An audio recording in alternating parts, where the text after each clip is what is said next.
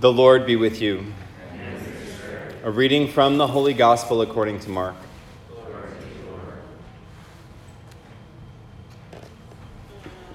Jesus and his disciples left from there and began a journey through Galilee, but he did not wish anyone to know about it. He was teaching his disciples and telling them, "The Son of Man is to be handed over to men, and they will kill him. And 3 days after this, after his death, the Son of Man will rise." But they did not understand the saying, and they were afraid to question him. They came to Capernaum, and once inside the house, he began to ask them, "What were you arguing about on the way?" But they remained silent. They had been discussing among themselves on the way who was the greatest. Then he sat down, called the 12, and said to them, "If anyone wishes to be first, he shall be the last of all and the servant of all." Taking a child, he placed it in their midst, and putting his arms around it, he said to them, "Whoever receives one child such as this in my name receives me. And whoever receives me receives not me, but the one who sent me." The Gospel of the Lord. Praise to you, Lord Jesus Christ.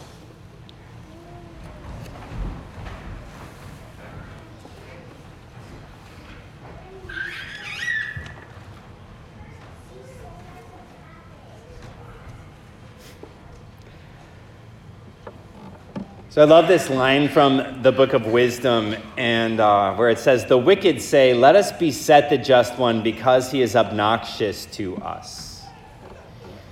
Right, because he's obnoxious to us. And it sort of calls to mind this dynamic that oftentimes goes on, which I think I call spiritual vandalism. Which is essentially when we see something beautiful and we want to tear it down. And like, because this beautiful thing, it's like so good that it shines a light on the parts of my own life that aren't very good. And then I just want to get rid of that good thing. And that's really how, people responded to Jesus for sure. That's how the Pharisees responded to Jesus. Like his goodness, his righteousness, his holiness, that it shined a light in their own hearts that they didn't like very much. And then their desire is to kill him so they don't have to be reminded of what's lacking in them, right? Of what's lacking in them. And we all can fall into that sometimes, like I remember, it's sort of like when we fall into comparison and things like that, and I hated like playing football on the playground in grade school, because I was always the last guy picked on the team, and there would be people who are super good athletes, and I'd just be like, yeah, but they're really stupid, like they can't do math though. Like I just like tear them down in my own ways, whatever way I could.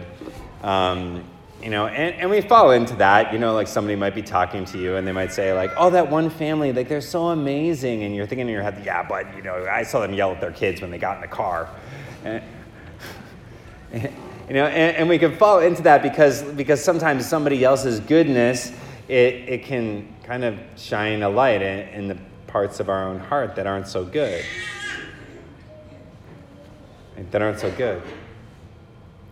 And our reaction to that, right, can be, from that place of envy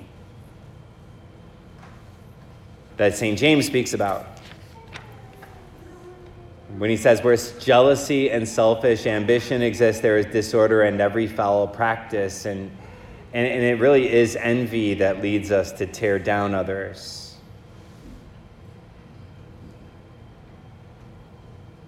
It's envy that's at the core of that kind of comparison where we're constantly measuring ourselves against other people. And And that tendency, right, it exists in the apostles too. None of us are alone if we have that. Because in today's gospel, our Lord, he tells them all, the Son of Man must be handed over to men, and they will kill him. And then the disciples start this conversation immediately, like, who's going to take over? Who's the greatest is what they're talking about. And so when Jesus is gone, which of us is going to be in charge? And I sort of imagine them having this conversation, and Peter's sort of like, well, he told me I am the rock on whom the church is built. And then somebody else speaks up immediately and says, and then he called you Satan like 5 minutes later. He's like, it's not you. Or Andrew might be saying, like, I brought so many people to our Lord. Like, he wouldn't have been able to feed the 5,000 if I hadn't found that one kid. And surely it's going to be me. James and John don't even need to go to him because their mother is always going to him and saying, put my sons at your right and at your left. Like there's this kind of conversation that goes on. And then our Lord sits down with them and he says, if anyone wishes to be first, he shall be last of all and the servant of all. That your ambition is not what I desire. What I desire is your humility, right? Your humility. And then he takes a child and he puts that child in their midst and he says, puts his arms around the child. Whoever receives one such child as this in my name receives me. And that if we really, like, the path to greatness in the spiritual life is being like that child who can allow the Lord to put his arms around us. And it is that childlike spirituality that keeps us from envy and keeps us from jealousy. Because a child, doesn't sort of look at other people who are stronger than them and think to themselves, well, like, I'm they don't have that. They're just like, they appreciate it. How many of you know your kids, like your kids go up to you and they ask you to help them with things, like your kids or your grandkids. And they come up and they ask for your help. And sometimes they don't even really need your help. They just want to know that you're going to help them. They just want to know that you're going to take care of them. They just want to know that you can do it for them. They might come up and say, will you tie my shoe for me? But they already know how to tie their shoe. They just want you to do it because they want to be cared for. And how many of us do that with our Lord? How many of us really with our Lord will ask our Lord to help us to do things that we kind of think we're perfectly capable of doing? Lord Jesus, please help me drive safely between here and Douglas today. I think I'm a pretty competent driver, I can do it, but I could also ask our Lord to help me to do it. Lord Jesus, help me to prepare this meal for my family. Lord Jesus, help me to be patient in this conversation. Lord Jesus, help me to all of those things, because that kind of dependence on our Lord, that's what keeps that kind of envy or jealousy from growing in our hearts.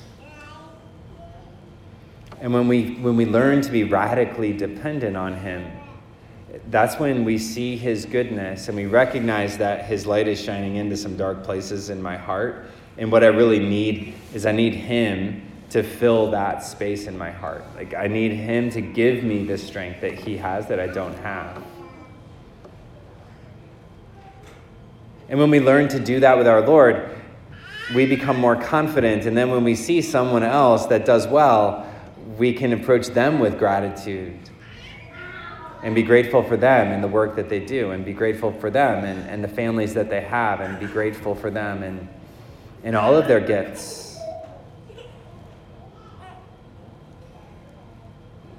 And then we start being a real community, and we start being a real family. And we start doing this thing that our Lord says to do constantly, which is to love your neighbor as yourself.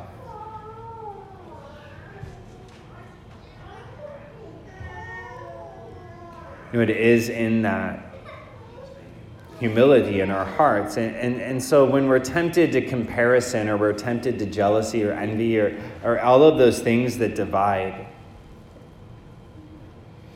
We have to remember our job isn't to compare ourselves with others. Our job is to simply, our life is measured by how much our heart is open to the love of Christ and what he wants to do in our heart right now. That's how our lives are measured. Our life isn't measured against each other. Now, as a church, we're not measured against the world. And it's one of my pet peeves, I think, is because sometimes on retreats, like on marriage retreats, the talks will be structured like, the world says marriage is this way, but we say it's this way. And I just want to say, that's fine, but we don't have to go around comparing ourselves to the world all the time. Really, we're supposed to be comparing ourselves to what our Lord has called us to. And we should really just be focused on what our Lord has called us to. Because then we're focused on something higher. And when we compare ourselves to the world, all we want to do is be a little bit better than the world, or when you come to Mass and you compare yourself to the family across the aisle, not that that ever happens, but you just want to be a little bit better than them, You're like, okay, our kids weren't as loud as theirs, so we're good. I just want to be a little bit better than that. That's not what our Lord desires for us. Our Lord desires for us to live life and live life abundantly, that there's more that he wants for us. And the more comes when our hearts are more open to him. And when we measure our life not by how we compare with others, but rather by the openness of our own hearts to the transformation that he desires to work in them. Because then we're really striving for holiness. And so today, brothers and sisters, let us pray that we be protected and guarded from all temptations to jealousy, envy, comparison. And that we truly learn to cultivate that childlike faith, that faith of complete dependence and utter dependence on the love of our Lord Jesus Christ. That our hearts truly may be transformed. And then our light will shine in the darkness of the world around us.